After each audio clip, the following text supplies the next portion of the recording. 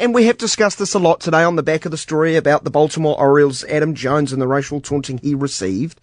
Sulley Muntari walking off an Italian football pitch after receiving racial abuse, and he actually being suspended for a game because he did so. It's quite timely that the Canterbury Rugby Football Union has launched its own initiative as they look to battle all forms of discrimination in their own context, their own sport.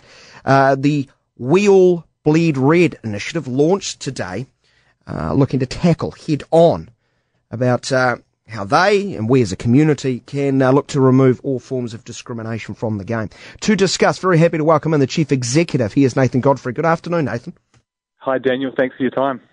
Please explain to us, before you even put this together, why you felt it was an important topic that needed to be addressed. Was there empirical evidence, too many situations that had troubled you in your organisation that you felt, right, we have to do something?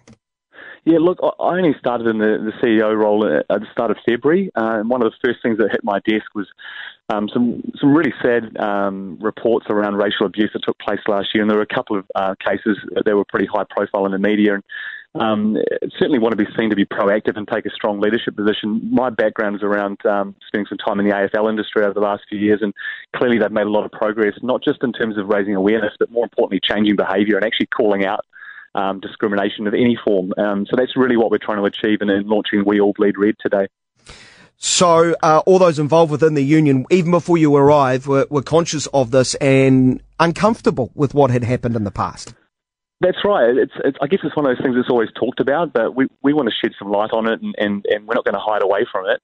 And clearly for us, it's around saying as a Canterbury Rugby Union, this is what we stand for. We have a code of conduct now. We're asking people to visit the website and pledge their support, whether they're Cantabrians or not, because at the end of the day, this is an issue for New Zealanders, and it's an issue for the game as well. We All Bleed Red. How would you describe it? Oh, for me, it's more than a marketing campaign.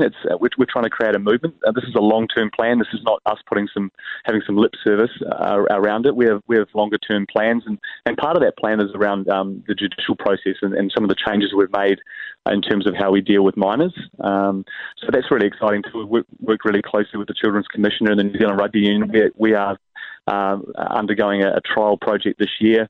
And that's really around restorative justice. And instead of us sitting down and having these kids sit down in front of a judicial panel, we're taking the lawyers out of the room and we're trying to create a family-friendly environment. And really we're trying to change behaviour and educate. And that's really the messages we're trying to get through today. Have you split it between youth and adults? Even it could be bold of me to call some of these people who get into abusive conversations adults, but is it more targeted at the youth from a bottom-up approach of education at that area?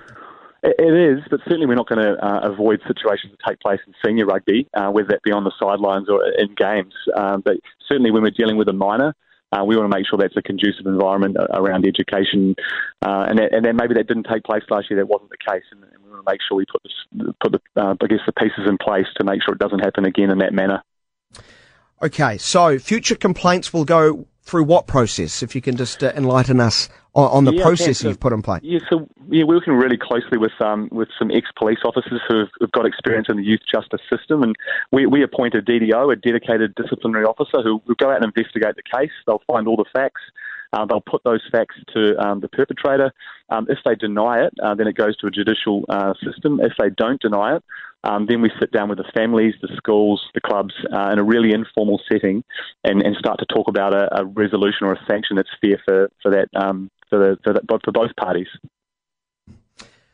The pros and cons, I guess you had to weigh this up yourself. So what got you to this position? What things were you considering when coming through to this process?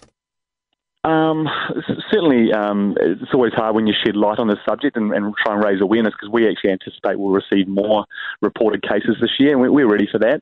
We have the system in place, this trial project in place, and we want to test that system. And I hope long term that we're able to roll this out nationally. So certainly New Zealand Rugby are watching at the moment to see how we progress throughout the season. Is it solely targeted racial abuse or all discrimination, or all forms of abuse across the game? Because it comes in many different guises. It does, and I'll be really clear on that. Clearly, racism attracts a lot of the media attention, but there are other forms of of discrimination in the game and generally in society. And obviously there's some work happening behind the scenes at New Zealand Rugby around respect and responsibility, and that review, I think, is due around July, August this year. And this is a key part of that, is it's around gender, it's around class, it's around physical disability and sexual orientation. We need to address all of these issues. And for me, it's around trying to grow the game of rugby into new communities, and we need to make sure that the environment we're creating is really welcoming. And it's always the minority that are involved in this, but if we can try and stamp it out and have that zero tolerance stance, I think that will help. Nathan Godfrey out of the Canterbury Rugby Union talking about this new policy. We had a fairly... I can say a variety of sort of perspectives between 1 and 2 when we talked about the broader issues, as I mentioned at the top. And it seemed to me there's no black and white list of what people define as abuse. So how will you do that? Where does someone cross the line? Yeah, that's correct. I mean, that's why we had that independent dedicated disciplinary officer in place to assess all the sides of the story, put the facts on the table. And there were cases last year. We had 12 cases dealing with minors alone, and 3 or 4 of those were thrown out. So there's still that opportunity, but clearly it needs to happen in a more family-friendly environment. Where are those...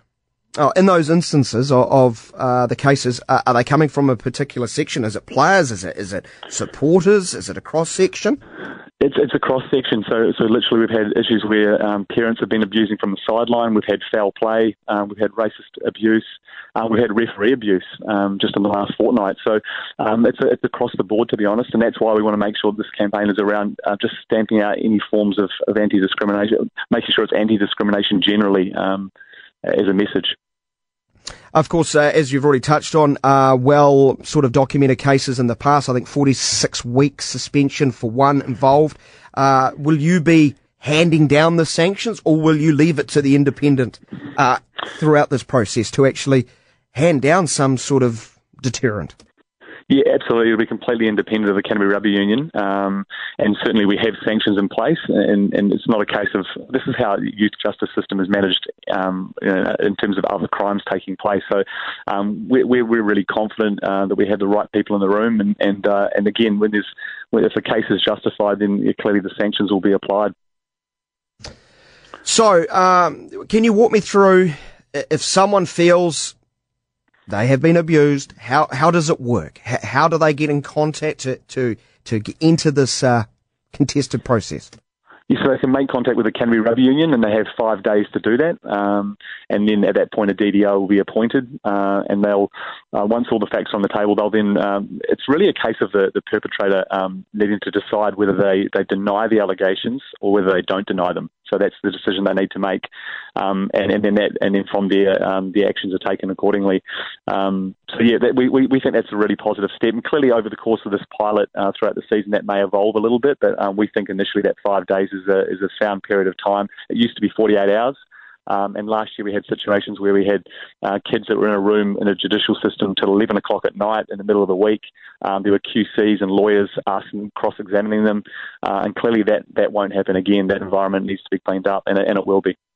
Have you come to that conclusion, after speaking and getting some key sort of advice from other institutions? That's right, we have. It's pretty much called a community group conference. That's how the police officers will run things, and they actually find that sometimes having the families in the room, one, it's a more relaxed environment, but two, the families can sometimes be harder on the perpetrators than anybody else could possibly be. So we think that will create some accountability and hopefully an opportunity for education. So as we wrap this up, Nathan, fair to say any type of abuse could possibly be looked at, whether it's a supporter on the sideline, players on the park, and those heaping abuse at officials, referees who do cop it a fair bit. Yeah, exactly. At the end of the day, we all love rugby. It's our national game, and we need to make sure that it's a welcoming environment for people who are considering playing the game in the future, and that's other communities, and we need to stamp it out. And I'm sure that not just Cantabrians, but everybody in New Zealand will support that position that we've taken today. And for those interested in find out more, simply it's all there on the website already? It is, weallbleedred.co.nz. Nathan, appreciate your time. Good luck. Hope it goes well. Thanks, Daniel. Thank you. Nathan Godfrey out of Canterbury Rugby joining us to explain the rationale behind this new initiative, We All Bleed Red.